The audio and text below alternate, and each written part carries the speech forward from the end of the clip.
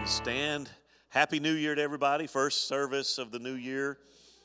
And if I yawn and you start yawning, I'm sorry. I know we've been in this time for a little bit, but I just can't get used to it. I'm one of those guys that somebody asked me the other day, said, well, have we ever done a watch night service here? And in my 30 years, I can tell you we tried one time. And it was early 90s when we did. And I discovered right then and there, I'm not a fan of staying up to midnight. So from then on, I know I'm a fuddy-dud. I'm an in-between guy. I'm not early morning. I'm not a late night. That's 10 o'clock and 6 o'clock. That's my time. Maybe 6:30, maybe 7. Just. But I do like my rest. It's kind of funny because we go on vacation, and Sheila, one of her favorite things to do is take a cruise. She loves cruising. And of course, on the cruise ship, you got all the karaoke that goes on after 10 and all that kind of stuff. Not this fella. 9 o'clock, we start heading for the cabin. But, hey, got to do what you got to do. Anyway, Happy New Year to you. Thank you for being with us online tonight. Let's open up in prayer. How many have a need tonight? You'll just signify by lifting your hand. If you'll comment this evening, we'll pray with you as well. Let's pray for... I don't know if it was sent out. I had Sheila at the doctor today, so I wasn't able to get it out. But Dwayne Harper passed away yesterday. Dwayne Harper was the pastor. In fact, he was the pastor when this church was built in '76. He retired and moved back to Cleveland, and he's been with us several times. But got notice this morning last night that he passed away yesterday. So just be in prayer for that family. And you know what? Thank God for the hope of heaven. That it doesn't ease the pain, but it sure gives you an anchor that holds through it all. Amen. Father, tonight we are so grateful to be together tonight on this first Wednesday of the new year. Lord, we thank you for anticipation, Lord, and expectation of what can happen this year. Lord, I know that every day is a new opportunity to see incredible things. Lord, and to discover you in a new light. And I just pray tonight that, Lord, as we journey on this 2024, that you help us to have a time of discovery. Lord, discovering you in new facets and new ways and learning to worship you, Lord, in a deeper walk, a deeper level. And it begins with our study tonight. Father, I thank you for the privilege of studying together, coming together. Lord, for the privilege of praying together, lifting up needs.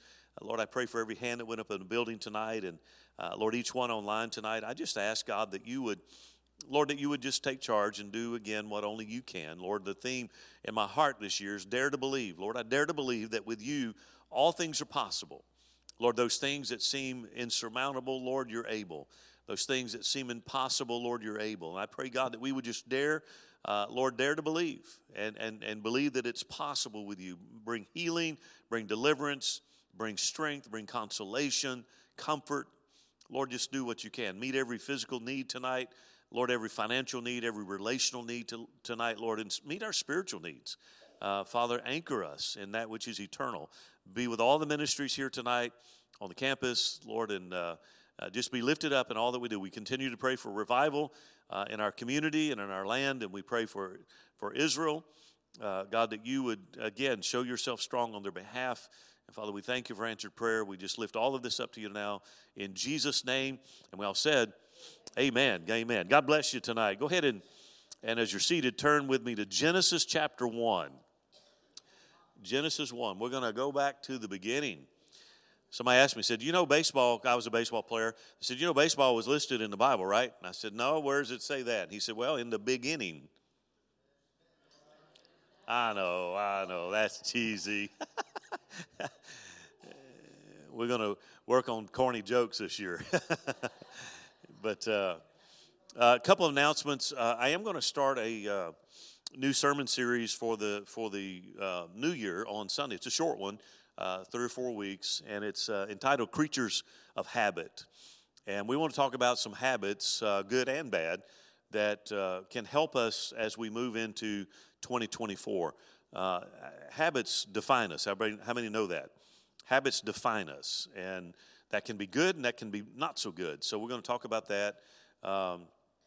Don't forget, next Thursday, a week from tomorrow, is our first food distribution of 2024. And it will be at Yellow Jacket Stadium. I was looking at the advanced forecast, and they're showing 60 degrees. Hallelujah. No rain, and I can do that in January. So we'll have a few things down the road. But anyway, tonight I'm going to kick off a study. Again, it'll probably be just a short series as we start off the year, but a firm foundation. A firm foundation. Our text, we can quote it. I'll be spending a lot of time in Genesis over the next 3 weeks or 4 weeks, and you'll understand why here in just a moment. But our text tonight is Genesis 1:1, and it does simply read, "In the beginning, God created the heavens and the earth." In the beginning, God created the heavens and the earth. May the Lord add His blessing to His word tonight. Now, on this first Wednesday of 2024, one of the things that, and I mentioned this a little bit on Sunday, but there's a lot of unknowns about this year. Again, there's nothing magically that happens with the changing of the calendar. In fact, it's a routine. It's redundancy. You just change the calendar, and you have to start for the next 6 months remembering to write 2024. But again, there's a lot of unknowns ahead of us. You know, there are things that we can talk about, we can forecast, we can predict, we can anticipate. But the truth is, we don't really know. We don't know about tomorrow. We don't know about next week, next month, or the summer. How many of you have already got some plans made for this year? Yeah, most people. I'm a planner. I'm a planner. We plan vacations usually a year in advance and pray that nothing happens. And so we've already got this year planned out and laid out for the most part. We've got things set on the calendar for the church, ministries that we want to do, and outreaches that we're wanting to do. Not in total, but I'm a very flexible person. I've always told, some of you remember years ago, we used to do a concert series here, and just about every month or every 6 weeks, we had a group coming through here, and partly because we were very flexible. I'd get a call 6 weeks out, and they say, "Hey, can you have Gold City? Can you have Carmen?" We've had Carmen a couple times, but can you? That's how it worked. I was just like, you know what? I'm not married to my calendar. If I can work it in, we're going to work it in. We're going to do what we can. But anyway, so there's a lot of unknowns ahead of us. This is the time of year, however, that we mentally reset. That's what the new year is. Again, there's nothing mystical or magical about changing the calendar, but we do psychologically. We have a mental reset, and we strive for a better year. And so we're just beginning to journey into the unknown. So we want to begin right. We want to begin right. So again, tonight I'm kicking off this short series entitled "A Firm Foundation."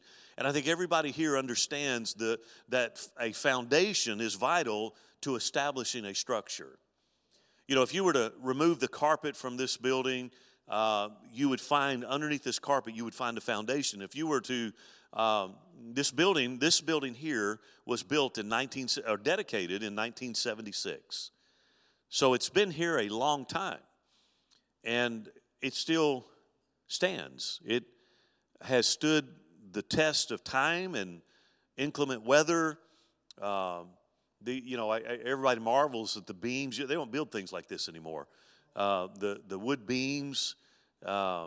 It's a stout building. This brick wall right here is individual bricks on the inside, individual bricks on the outside, and you have cinder blocks in the middle. If there's a storm, you want to run in here. Again, but the foundation is what holds it together, what holds it up. So we understand the principle of foundation, how vital it is to establishing a strong structure. If you take shortcuts in the foundation, guess what? You're going to pay for it down the road. You're going to pay for it. I used to be an inspector. My last year, I did some multifamily inspections for the city of Irving, and there were times where we'd come across a builder that was trying to cut corners on foundations. They would take, for instance, rebar. Instead of it being, 12 inches apart or whatever the code might require it to be, they were trying to, extend it out a little bit. If you fudge a couple inches, over the span of a foundation, you save rebar. You know, so, but if you cut corners on the foundation, at some point, payday's coming, right? You know, and this is true in construction. You don't want a builder that wants to give you a discount on foundational work. If anything, you want to put more into the foundation than take away from the foundation. But you know what? It's not just true in the construction industry. It's also true spiritually. It's true spiritually. And so that's what we're going to talk about over the next few weeks. We're going to look at the foundation that you and I have as Christians. Because whether we see it or pay attention to it, the foundation's being tested in 2023 and right now, 2024. The foundation of our faith is being tested and challenged right now. You know, one of the troubling things that we have all witnessed over the past several years is the dismantling of history. I like history. When the Iraqi war back years ago, you heard reports of ISIS that were going through some of the ancient cities and they were destroying some of the ancient art. It broke my heart. Honestly, it made me want to load up a couple of my ARs and drive over there. That'd be a long drive. You ever see this thing run on water? It bothered me that people could be so careless about history. I love history. I love going to Washington D.C. Anybody ever been there? Just kind of toured around, and I mean the Smithsonian. It's just astounding to me. I remember the first time I ever went to. David Barton used to do these pastor conferences there at the Capitol, and we would always have a sponsor, a senator or a House of Representative, and they would always take us into. We could go on the floor. And I remember being on the Senate chamber floor. You had the names on the desk of the senators. There were a few that I stopped and prayed real hard for during that time. You go through. Some people don't know, but the original Supreme Court, you know, when the country was established, the Supreme Court was in the basement because they understood that if you get a runaway judiciary, the country's in trouble. And the worst thing that we've ever done in our history is take the Supreme Court out of the basement and put them on an equal plane with the other branches of government. Anyway, don't get me on my soapbox. I'm a history guy. I love history. You know, Wade does his reenactments and things that they do, and I just like history. But we have all seen over the last decade the dismantling of our history. There are people who want to rewrite history, and the purpose of that is they want to alter the thoughts of a new generation. That's what they want to do. They want to alter the thoughts of a new generation. History is our story. That's what history is. It's our story. The good, the bad, and the ugly. Listen, there are a lot of things in our history that we are not proud of. There are a lot of things that are painful, and there are a lot of things that are just idiotic, and you think, how in the world could you do something like that? But it's part of our story. When my daughter and I, in 2019, we took a daddy-daughter trip to Germany. We spent 10 days in Germany. She was born there, and she was 10 months old when we came back to the States. And so I've always wanted to take her to show her where she was born. And it just so happened that 2019, everything worked out. She and I flew over there and spent 10 days. And one of the places that we went, and there's a lot of history in Europe, of course. I took her to some old medieval cities that are still standing today, that are beautiful places to tour. We went to Dachau, which is one of the original concentration camps of the Holocaust. And it is right smack dab in the middle of a city. And they don't, you go through there. And again, there were a lot of painful and hurtful and inhumane things that took place there. We saw the gas chambers that they would trick the Jews. They would take them in and say that they were going to have some sort of treatment done. They needed to go in and shower and go into this building. And when they went in there, they shut the door and they gassed them. And it's there. And it brings tears. It's surreal to stand on that property to know how many people died. But it's history. It's history. You ask a local about taking it down. We were in Auschwitz when we took the team over to Poland to do the work with the Ukrainian refugees. And if you ask them, why don't you take it down? They say, no, we must learn. We must learn. And yet we live in a culture in our Western culture that want to dismantle it. They want to rewire people's thinking. Listen, history is our story. Again, the good, the bad, the ugly, it's our story. Attempting to erase it is not going to bode well for future generations. Even Paul, writing to the Corinthians, he said it like this. He said, the things that had happened were for our example and a warning to us. Those things that happened long ago were for our example and also a warning to us. We've witnessed monuments being taken down. By removing that monument, did it feed more people? Again, I don't mean to, if I sound political, I'm not trying to be. I'm trying to make a point. We've witnessed monuments being torn down. Others have been defaced and vandalized. We've had historical articles, places and records that have been destroyed by folks wanting to sanitize our history. People have ruined priceless art and artifacts because they deemed the art or the artist unworthy. It's a sad reality. And what is heartbreaking is how the foundation, that's a sad reality, but here's the point. It's really mind-boggling to me and heartbreaking how the foundation of faith today is being shaken. I want to say, unlike any other time before, in many cases, trying to be dismantled.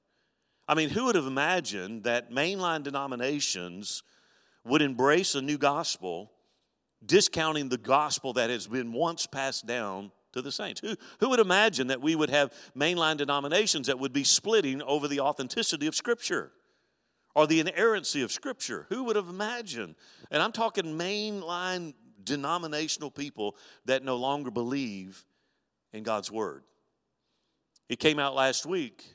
I don't know if some of you saw it, but a mainline denomination here in our country has determined it offensive to use the hateful terms husband and wife. Imagine that. A mainline denomination has deemed it hurtful, hateful to say the terms husband and wife. You can't make this stuff up.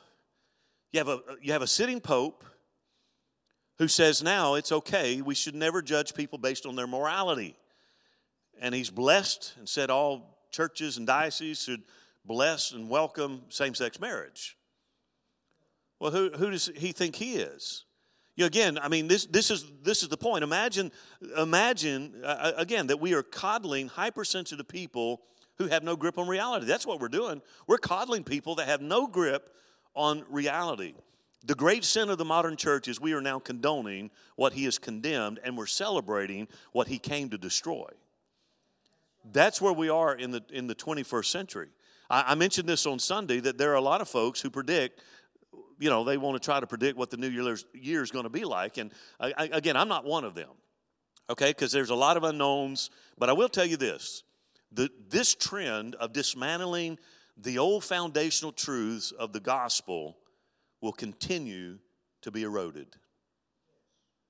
That's one thing I would say with absolute certainty, that the trend that we've seen over the last few years to erode biblical truth from society will continue. As a nation, you think about it, we have watched the erosion of biblical truth at all levels. And this is going to continue. And the evidence abounds that as a nation who is disconnected from the Bible, we are now in a societal freefall. And where's it going to stop? Some of you might remember years ago when the Supreme Court upheld President Obama's decision to sanction same-sex marriage. I stood behind this pulpit and I said, you got to understand, it's not just about same-sex marriage. This is a door. It's a box that's being opened, and I said, once it's opened, it'll never stop. Who would have imagined that you have people getting irate because they say men can get pregnant? Again, I'm not trying to be offensive. I'm just saying this is the reality. I saw a guy just absolutely lose it the other day because he said that a transgender man can menstruate. And they were wanting to put feminine products in the male bathroom for those people. And it blows my mind. I'm saying you're going to see that continue. And again, I don't mean to be, I don't not trying to be offensive. I'm just saying the foundations are being attacked and the foundations are being eroded. I mean, Disney produced a show back in 2022 called Little Demon. Anybody remember that show? Heard about it? Little Demon. Here's how they described that show. The storyline. Here's how Disney described it. 13 years after being impregnated by Satan, a reluctant mother and her Antichrist daughter attempt to live an ordinary life. 2 seasons of that played. How about this one? And actually, I watched a clip of that I'd never seen it. I heard about it. Weird. Fox ran a show from 2016 to 2021 entitled Lucifer. It was a main show that came on at evening, primetime TV, Lucifer. And what it did, it depicted the devil as a misunderstood child of God. Having daddy-son issues. That's what it depicted. You know, Isaiah 5:20 gives us this warning. Woe to those who call evil good and good evil, who put darkness for light and light for darkness, who put bitter for sweet and sweet for bitter. Woe unto them. I'm saying that the foundations are being shaken and they're going to continue to have an assault against them. It's easy to point out the evil of our day, but I think sometimes we need to take a step back, a step further and reflect on our own convictions. None of this stuff happened in a vacuum. There had to be some acquiescence. There had to be some tolerations. There had to be some, they call it quid pro quo. There had to be some give and take. What about our own convictions? Most of what we see happening today is a direct result of a systematic undoing of biblical faith. I preached several times. One of the messages, I don't preach a whole lot of repeats, but one I've done several times is generational faith. We remember I have the 3 chairs up here, and I talk about faith being passed down. If we don't pass on a solid faith to the next generation, it's going to evaporate within our family line. It's a real thing. What we see happening today and manifesting today is a systematic undoing of biblical faith. We can't be too upset when the world acts like the world. But it should alarm us and disturb us when the church acts like the world. And that's kind of what I wanted to start. Here's a laying the foundation, because if we're going to have the 2024 to be a year in His honor and accomplish His purposes for us, it begins with a foundation. I came across a study every 2 years. Lifeway Research and Legionnaire Ministries, they commission a survey to be done, and it's called The State of Theology. That's the title of their survey, The State of Theology. And the study is basically designed to take the temperature of today's culture and today's Christians. And it's extensive. I don't have time to go through there, but here's a few things from the latest one in 2022. Here's the latest. Number one, 71% of Americans agreed with this statement. Here's the statement. Everyone is born innocent in the eyes of God. 71% of the respondents agreed with that statement. The shocking part of that is almost 2/3 of evangelical believers hold this belief. Now, what does that mean? Well, it means that the biblical doctrine of original sin is not embraced by most evangelicals today.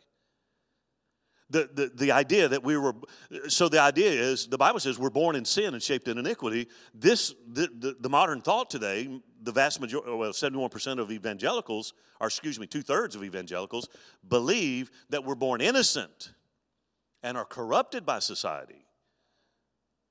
Genesis 6:5, here's what the Lord said about it. Here's what God said about it. Genesis 6:5 says, the Lord saw the wickedness of man was great in the earth, and that every intention of the thoughts of his heart was on evil continually. Romans 3:23 simply says, all have sinned and done what? And fall short of the glory of God. If we don't believe in the depravity of man, then God's grace, as displayed in the Gospels, has no meaning and no purpose. The second thing I found interesting, 8 years ago, 44% of Americans agreed with this statement. The Bible, 44% agreed with this statement. The Bible, like all sacred writings, contains helpful accounts of ancient myths, but is not literally true. That's 8 years ago. Today, 53% of Americans and 26% of evangelicals believe the Bible is not literally true. Think about it. What it does is it makes it easy. So everybody says, well, how in the world can a mainline denomination believe that? Well, I mean, it makes it easy for, if you don't believe the Bible is the Word of God, you can believe anything you want to. It's easy. You know, if it's out of step with my personal conviction, my personal belief, then I just won't believe it. Remember the serpent? Remember in Genesis? He came to Eve. Remember what he asked her? Did God really say? He's still asking that question today. Number 3, 42% of Americans and 37% of evangelicals agree with this assertion. Gender identity is a matter of choice. 37% of evangelicals.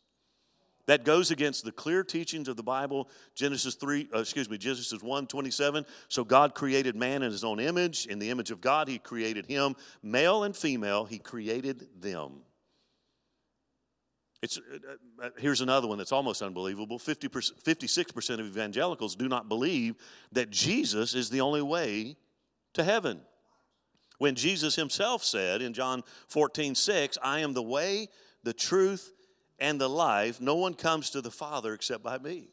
I showed a video clip many years ago, some of you might remember, and it was of Oprah Winfrey on her show. A lady challenged her, and she kind of quipped back at her and said, you can't possibly believe that Jesus is the only way. That's mainline thought processes now. One more. Evangelicals increasingly believe religious faith is a subjective experience rather than an objective reality. Okay? So it means it's in the mind of the beholder, basically. In 2020, 23% agreed with the statement, religious belief is a matter of personal opinion, and it is not about objective truth. 2 years later, 2022, 38% now believe that. It's a matter of personal opinion and not objective truth. There's more, you know, and it irritates you. It's a small sampling that I think reveals that, hey, we're in trouble. We're in trouble. That's why we focus a lot on our youth and our children. I remember many years ago we had an elderly man in our church. We did a concert, and I think they called it, their title was Punk the Halls.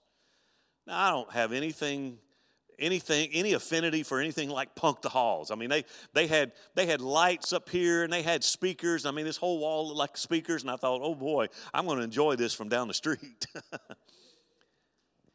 And they had several bands that came. This place was packed with youth.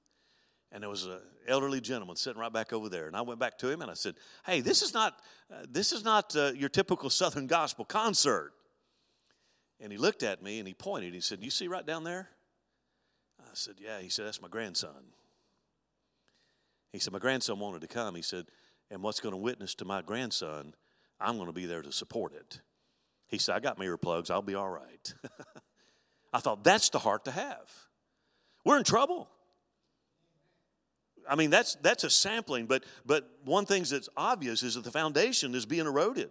And I think it's time for the body of Christ to get back to the foundational truth that have endured since the beginning of time. In fact, the psalmist even asked the question, if the foundations are destroyed, what can the righteous do?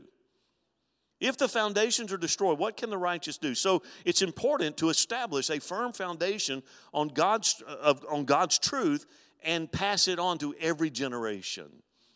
One quote I heard, and I love this quote, a guy by the name of Ted Tripp. Don't know him. I just saw the quote, and I thought it was really good. And it said this, give your children big truths that they will grow into rather than light explanations that they will grow out of. I thought that was pretty good. Give your children big truths that they'll grow into rather than light explanations that they'll grow out of. It's time for us to hold our convictions without compromise, no matter how controversial they'll be. I do believe you're going to see more antagonism of the world against the church. I've seen it in my lifetime. I've shared this with you before. I remember when David Wilkerson was our keynote speaker for a district council that we had way back in the early 2000s. It was at Calvary Assembly of God, Calvary Temple in Irving, right there on 183 and Beltline, when it used to be right there, big church building. They bus people in with picket signs to protest David Wilkerson preaching at that church. He was there 2 nights, I believe, and they were there both nights, picketing. I've seen it, and we're probably going to see more.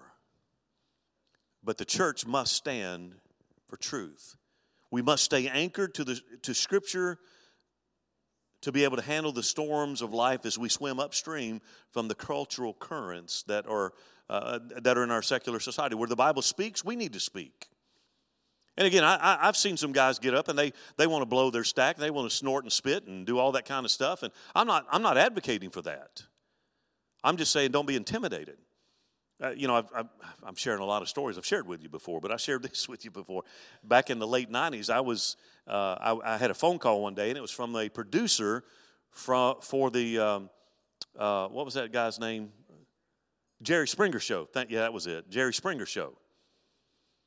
And somebody in town had given them my name, and so this guy calls me, and he said, Reverend, he said, I'm with the Jerry Springer Show, and he said, we've got this, and some of you might remember, there was a couple wanting to build a satanic church on the north side of Cleburne.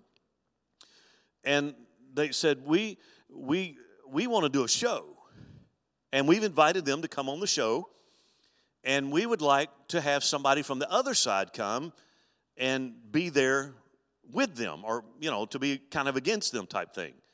And would you be interested? And I said, I could handle my own. I said, I don't know much about your show, but what I do know is about your show is you need to understand that I'm not a grandstander. I said, if you're looking for somebody to come in there toting their Bible, spitting and snorting and shouting, I said, I'm not your guy. Here's what he said to me. He said, Reverend, you do know we're after ratings. And I said, then I'm not your guy. I said, I'm not going to get into that. Well, fast forward, they did the show. I didn't see it, but they did the show. A few years later, that couple got saved. In fact, they used to sit right back over here. They got saved, and I asked them, I said, how did that go? And they said that was the most horrible thing they'd ever experienced in their life. There was a point there. Oh, my point is, we've got to speak and stand up for the truth. But it doesn't mean that we have to be violent. Does that make sense? I think we have to be careful about how we present the gospel, how we preach the gospel. We have to be tethered tightly to the truth and communicate it to others, I think, in a spirit of grace. If they don't receive it, that's between them and God. That's between them and God. We must not slip into this me-centered theology of easy believism and be seduced by the doctrines of demons that we've been warned against. 1 Timothy chapter 4, Paul said, now the Spirit expressly says that in the latter times some will depart from the faith by devoting themselves to deceitful spirits and teachings of demons. Tim Callis states, here's what he said, shallow Christianity will not last in the coming generation, and it will not grow. Cultural Christianity is fading. The church in the 21st century must go big on truth or go home. I like that. See, this is where we are, and I think why I wanted to kind of jump back to Genesis for the next couple of weeks. I came across an article by a guy by the name of Bill Bryan who focused on the foundational truths, and I thought, you know what, it resonated with me. I thought that'd be a good study for our Wednesday night teaching. 2 Timothy 3, because here's the thing, Genesis is not just the first book of Scripture, it's the foundation of the rest of Scripture. That's why it's important. And when we talk about the foundation, it's not just the first book of Scripture, it's the foundation of Scripture. 2 Timothy 3, 16, 17, we know it well. Paul writes to Timothy, said, all Scripture is given or breathed by God and is profitable for teaching, for reproof, for correction, for training in righteousness, that the man of God may be complete, equipped for every good work. There's something about it. Moses was the human author of Genesis, and the Holy Spirit was the divine author. And at the turn of the 20th century, it's kind of interesting. Again, I like history, and if you go back, most people didn't believe, many liberals assumed Moses could not have written the Pentateuch because there was a belief that, the first 5 books of the Bible, because primitive Jews did not have the capacity to write back then. That's what they surmised. Well, guess what? Archaeology proved them wrong. That they had a large, extensive writing in primitive Jews. So Moses is the human author. Here's a few things. I'm just giving you an introduction tonight. I know it's a lot of stuff I'm throwing at you, but I just want to kind of give you an introduction because, listen, there's a foundation that has been established for the believer. And it begins in Genesis 1. In the beginning, God created the heavens and the earth. It starts there, and everything follows on that. Here's a few things that I think stand out about Genesis that we can trust. Okay, so number one, the Bible doesn't begin like a fairy tale. Anybody know what I'm talking about? Once upon a time, it begins with a definitive statement, in the beginning, God. You know, one of the things I've always loved about Scripture is that the Bible does not set out to prove God. It's assumed that people with a brain can understand that there is a God. That's the assumption, is that if you look around and you see the complexities of life, there's absolutely no way. One time I was teaching a youth Sunday school class, and I took off my watch, and I had a mason jar, and I said, if I were to break this watch down into all the components, every spring, every wheel, every gear, put it in that jar, how long would I have to shake it to get a functioning watch? I said, because that's what they want us to believe, that time produced all the complexities that we see. The human body is fascinating to me. I've read stories of people paralyzed. You know, your brain, you only use, it sounds funny, you don't use all your brain. I know a lot of people don't use near enough of the brain, but anyway, people, your brain has a capacity unlike anything. There's no computer that matches the human brain. If it gets injured, it can fire off different neurons and create different neurological pathways. People that have had strokes have had different neurological pathways that have been opened up. I mean, it's just amazing what happens. And they want us to believe all this is chance. All this is chance. Number two, genealogies in Genesis. They give the names of people who actually existed. They actually lived here. I mean, in fact, the entire framework of Genesis is built around genealogies. Number three, Jesus confirmed Moses at the author. In John chapter 5, he said this. He said, for if you believe Moses, you would have believed me. For he wrote of me. But if you do not believe his writings, how will you believe my words? The scribes and Pharisees themselves referred to Moses as the author of the first 5 books. Matthew chapter 22, verse 24 says, teacher, Moses said, what are they doing? They're validating the authorship. Jesus quoted from Genesis 2 in Matthew 19 when he referred to marriage, the reason and the purpose of marriage. Jesus acknowledged in Matthew 24:37 that Noah and the flood were historic events. Jesus said, for as were the days of Noah, so will the coming of the Son of Man be. He's validating history. The Apostle Paul, here's another one. Recently I read an article where people were saying Adam and Eve were not real people. Well, in 1 Timothy 2:13, Paul affirmed Adam and Eve. He says, for Adam was formed first, then Eve. Paul also talks about Abraham and Sarah as models of the faith in letters that he sent to the Galatians. He said, for it is written that Abraham had 2 sons, one by the slave woman and one by the free woman. Peter even acknowledged the worldwide flood in 2 Peter 3:6, said the world that then existed was deluged with water and perished. One commentator found at least 165 passages in Genesis that are either directly quoted or referred to in the New Testament. That's a pretty good amount of evidence. You know, science says they call it empirical evidence. You've got to have 125 references is a pretty substantial amount of documentation. See, we have to accept what Genesis teaches regardless of what society, secularists, sociologists say. Actually, I think we need to do more than that. I think we need to contend for the faith. I love Jude 3 and 4 says, Beloved, although I was very eager to write to you about our common salvation, I found it necessary to write appealing to you to contend for the faith that was once delivered to all the saints. For certain people have crept in unnoticed who long ago were designated for this condemnation, ungodly people who pervert the grace of our God into sensuality and deny our only Master and Lord Jesus Christ. He said, contend for the faith. When I was in college, you've heard, again, so that's the only problem with preaching with one place. Y'all heard my stories.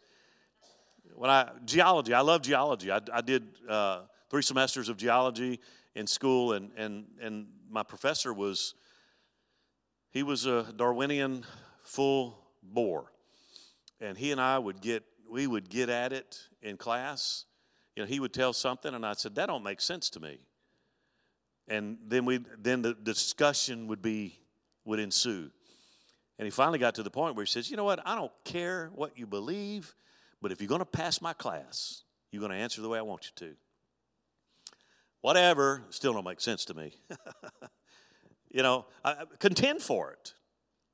Genesis either explains it all or doesn't explain it at all. That's it. It's not just the first book of the Bible. Again, it's the foundation for the rest of Scripture. One writer, J. Sidlow Baxter, writes, besides being introductory, Genesis is explanatory. The roots of all subsequent revelation are planted deep in Genesis, and whoever would truly comprehend the revelation must begin here. Again, all the other truth that we hear in Scripture has its foundation in Genesis. By the way, the Hebrew title comes from the word in the beginning. The English title Genesis comes from the Greek translation of the Pentateuch, which means origin or source or birth. So somebody says the genesis of a moment or a movement is the beginning. It's the beginning. One way to understand Genesis is to see it's easily divisible. Is that the right word? If not, I made it up. It sounded good to me. Makes me sound educated? It's easily divided into categories. The first 11 chapters deal. In fact, I taught in our Wednesday night many years ago. I taught actually verse by verse the first 11 chapters because the first 11 chapters deal with the human race. Chapters 12 through chapter 50 deals with God's promises to a chosen people. Okay, that's the division. The first chapters describe 4 major events in primitive history. You have the creation, you have the fall, you have the flood, and you have the nations. Those are the divisions of the first 11 chapters. The final 75% of the book focuses on the history of 4 main patriarchs: Abraham, Isaac, Jacob, and Joseph. That's the division of Genesis. We could outline it. I don't know if we'd put them on the screen, but we could outline it like this: primitive history 1 through 11, patriarchal history 12 through 50. That's the 2 divisions there. Another outline. I'm giving you information. Genesis. So we can outline it like this: generation, chapters 1 and 2. Degeneration, 3 through 11. Regeneration, 12 through 50. One more. Creation, 1 and 2. Catastrophe, 3 through 9. Confusion, 10 and 11. And covenant, 12 through 50. Again, you can divide the book, and if you divide it down and look at it that way, you get a good understanding. Genesis lays out 4 foundations which are fleshed out in the rest of the Bible. So creation, Genesis 1:1, in the beginning God created the heavens and the earth. The fall, Genesis chapter 3. She took of its fruit and ate, and so she gave some to her husband who was with her, and he ate. Then the eyes of both of them were open, and they knew that they were naked. Redemption, Genesis 3:21. And the Lord God made Adam and for his wife garments of skin and clothed them. New creation, Genesis 9:1.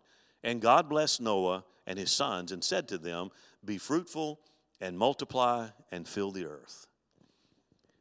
I I'm watching my time because I got a lot of information. Let me give you some things about, let's see. I'm trying to select from here because let me give you these. I'm going to move real fast because I wrote, there's a lot. The eternal sovereign God created everything out of nothing 6 days for his glory and for the good of those he created. The universe is not self-originated, but it is a direct result of God's divine creative will. Number 2, the doctrine of the Trinity is found in seed form in Genesis 1:26. Number 3, the sanctity and value of life from the womb to the tomb is tied to God as creator, designer, and protector. These are things that we see in Genesis. Number 4, gender, again, is described and designed by God as a biological male and a biological female to reflect his image and for human flourishing. Number 5, Genesis describes where we came from, the origins, why we're here, purpose, and where we're going, destiny. When we compromise what the Bible says about creation, we invariably end up confused about our origins, our purpose in life, and our destiny. And by the way, isn't that what we're seeing today? If I don't know where I came from, why am I here? What's my purpose? What's my ultimate end? Number 6, the history of Adam and Eve are presented as real people. Genesis records actual, not mythical events. Number 7, the gift of marriage is described as one man, one woman, and a covenant commitment for a lifetime. Number 8, Satan is presented as a real entity with sinister plans. Number 9, the origins of original sin and the depravity of the human heart is seen in open detail, in great detail. Number 10, death and separation from God are the result of sin, Genesis 2. God's heart is to redeem and restore people. God loves to bless people. Number 13, the promise of a coming Savior who will crush the serpent unfolds through generations, leading to the arrival of Jesus Christ as the Messiah. Number 14, sin causes family friction and generational dysfunction. We saw that really well. Can I have a bowl of soup, please? It's there. The worldwide flood was an example of God's judgment on sin. Number 16, the origin of nations and languages is found in Genesis 11. God is a promise-making, covenant-keeping God. Okay. Number 18, God establishes the practice of tithing. Everybody it's there. It's established, putting it in the law of Moses when Abraham gave 10%, all he had, to Melchizedek, the priest of God the Most High. Number 19, God accomplishes his sovereign purposes through the imperfections of men and women. Number 20, God loves to turn bad things into good for his glory. Since God created the universe, the earth, and everything living in it, we can trust him to handle the concerns of life. That's just a cursory view of Genesis. We're going to look at some specific things over the next couple of weeks. But I thought it was interesting. So the first book of the Bible is, okay, what's the name? Genesis. Yeah. Okay. What's the last book of the Bible? They're juxtaposed against each other. Now, I find this interesting. So think about Genesis, the bookends. Okay, so they're the bookends of Scripture. Here's what we find. In Genesis 1, we read it. In the beginning, God created the heavens and the earth. In Revelation 21:1, then I saw a new heaven and a new earth. In Genesis 1:5 says, and the darkness he called night. Revelation 21:25 says, and there will be no more night. Genesis 1:10 says, and the waters that were gathered together he called seas. Revelation 21:1 says, and there was no more sea. Genesis 1:16, and God made the two great lights. Revelation 21:23 says, and the city has no need of the sun or moon to shine on it, for the glory of God gives its light. Its lamp is the lamp. Genesis 2:10, a river flowed out of Eden to water the garden. Revelation 22:1, then the angel showed me the river of the water of life, bright as crystal, flowing from the throne of God and of the Lamb. Genesis 2:12, and the gold of the land is good. Revelation 21:18, the city was pure gold like clear glass. Genesis 2:17, for in the city that, let me start over. Genesis 2:17, for in the day that you eat of it, you will surely die. Revelation 21:4, and death shall be no more. Genesis 2:24, therefore a man shall leave his father and his mother and hold fast to his wife, and they shall become one flesh. Revelation 19:7, let us rejoice and exult and give him the glory, for the marriage of the Lamb has come, and his bride has made herself ready. Genesis 3:17, cursed is the ground because of you. Revelation 22:3, no longer will there be anything accursed. Genesis 3:21, and the Lord made for Adam and for his wife garments of skin and clothed them. Revelation 19:8, and it was granted her to clothe herself with fine linen, bright and pure. A couple more. Genesis 3:24, he drove out the man, and at the east of the Garden of Eden he placed the cherubim with a flaming sword and turned every way to guard the way to the tree of life.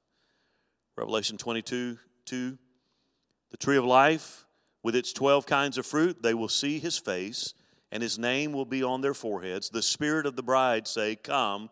Let the one who hears say, come. And let the one who is thirsty come. Let the one who desires take the water of life without price. That's 2, 4, and 17, by the way.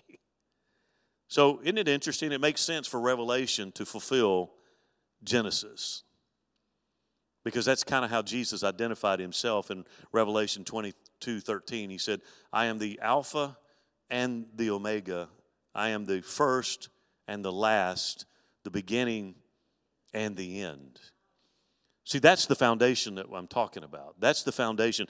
It might be a bit extreme, but the point is, if Christians cannot anchor in the eternal truths of God's Word, how will we fulfill the purpose to which we've been left here? In the genius plan of God, and I don't understand it. Listen, he could have done anything he wanted. But in the genius plan of God, Jesus took our place so we could have his peace. He took our sin so we could have his salvation. He died in our place as our substitute so that our sins could be forgiven. Jesus rose from the grave, demonstrating his crushing power by destroying the devil, by defeating death, and by disarming our depravity. What did he do? He gave us eternal life. And in his genius plan, he's called us to shine in the dark world that we live in. And if I'm not anchored in his eternal truth, then how in the world will I be able to stand up? You know, the Bible talks about, and I'm closing, I promise, deception that would come in the end times. The spirit of deception is alive and well in 2024. It has been for a long time. The foundation, if the foundations are eroded, what will the righteous do? Again, you're going to be, and here's, nobody wants to be disliked, okay? Right? I don't know anybody that takes joy out of being disliked. But you know what? They hated Jesus to the point they crucified him. And I think at some point we've got to understand, I'm not saying that we purposely go out of our way to tick people off and make them hate us and despise us. What I'm saying, we cannot be a waffle. Jesus, talking about John the Baptist, he remember what he asked him, he said, what did you expect, a reed shaking in the wind? What did you go out there to look for? This wet noodle that just kind of flopped around depending on which way the wind blew? No, he was a stoic prophet of God that refused to bend the knee. That's what he's calling us to be. Again, we're not militant. We're not radical. We're just blood-bought, sold out, anchored in that which was and is to come. I want you to stand with me tonight. The foundation has been laid. We're not talking about building a new foundation. You can't. In fact, Paul told the Galatians, he said, hey, I don't care if I come to you or an angel from heaven comes and preaches another gospel. If they do, let them be cursed. The foundation has been laid, and history has proven it to be a solid, firm foundation. So if we're going to endure the dark days that are coming, again, around me, I never say anymore it can't get any worse, because you know what? It typically does. It can't get more bizarre. It typically does. What I'm saying is, God, help us to be anchored and pass on a faith to our children. My parenting, again, I say this all the time. My parenting, when my children were small, I had one opportunity. My sole goal in life as a dad was to see to it that my children fell in love with Jesus. Because I can give them the whole world, but if I don't give them Jesus, I would call myself a failure. Now, I'm not discounting the fact that I know good people that have children that have wandered from God. You know what? You as a parent taught them, discipled them, brought them to the house of God. You exposed them. There's seed planted there. And our job is to pray that that seed would germinate and produce. Listen, the arm of the Lord's not short that he can't reach them. Listen, there were 5 of us in my family, siblings. And there's a couple, all raised the same way. All had the drug problem, drug to church every time the doors were open, and oftentimes when they weren't open. But there's a couple that have no desire. No desire. And you think, how does that work? I don't know. Because my dad and my mom, my dad in particular, did his very best. I'm here today because of my dad and his faith. So I'm just saying that I know families that have children that have walked away from the faith. You're not a failure as a parent. I live my life investing in my children. They had to choose their path. And even today, they choose their own path. I can't choose it for them. And that's what I tell them. You're on your own. You've got to come to the conclusion that he's the only way. But there's enough faith there. There's enough seed there that God can do it. I want us to bow as we close in prayer tonight.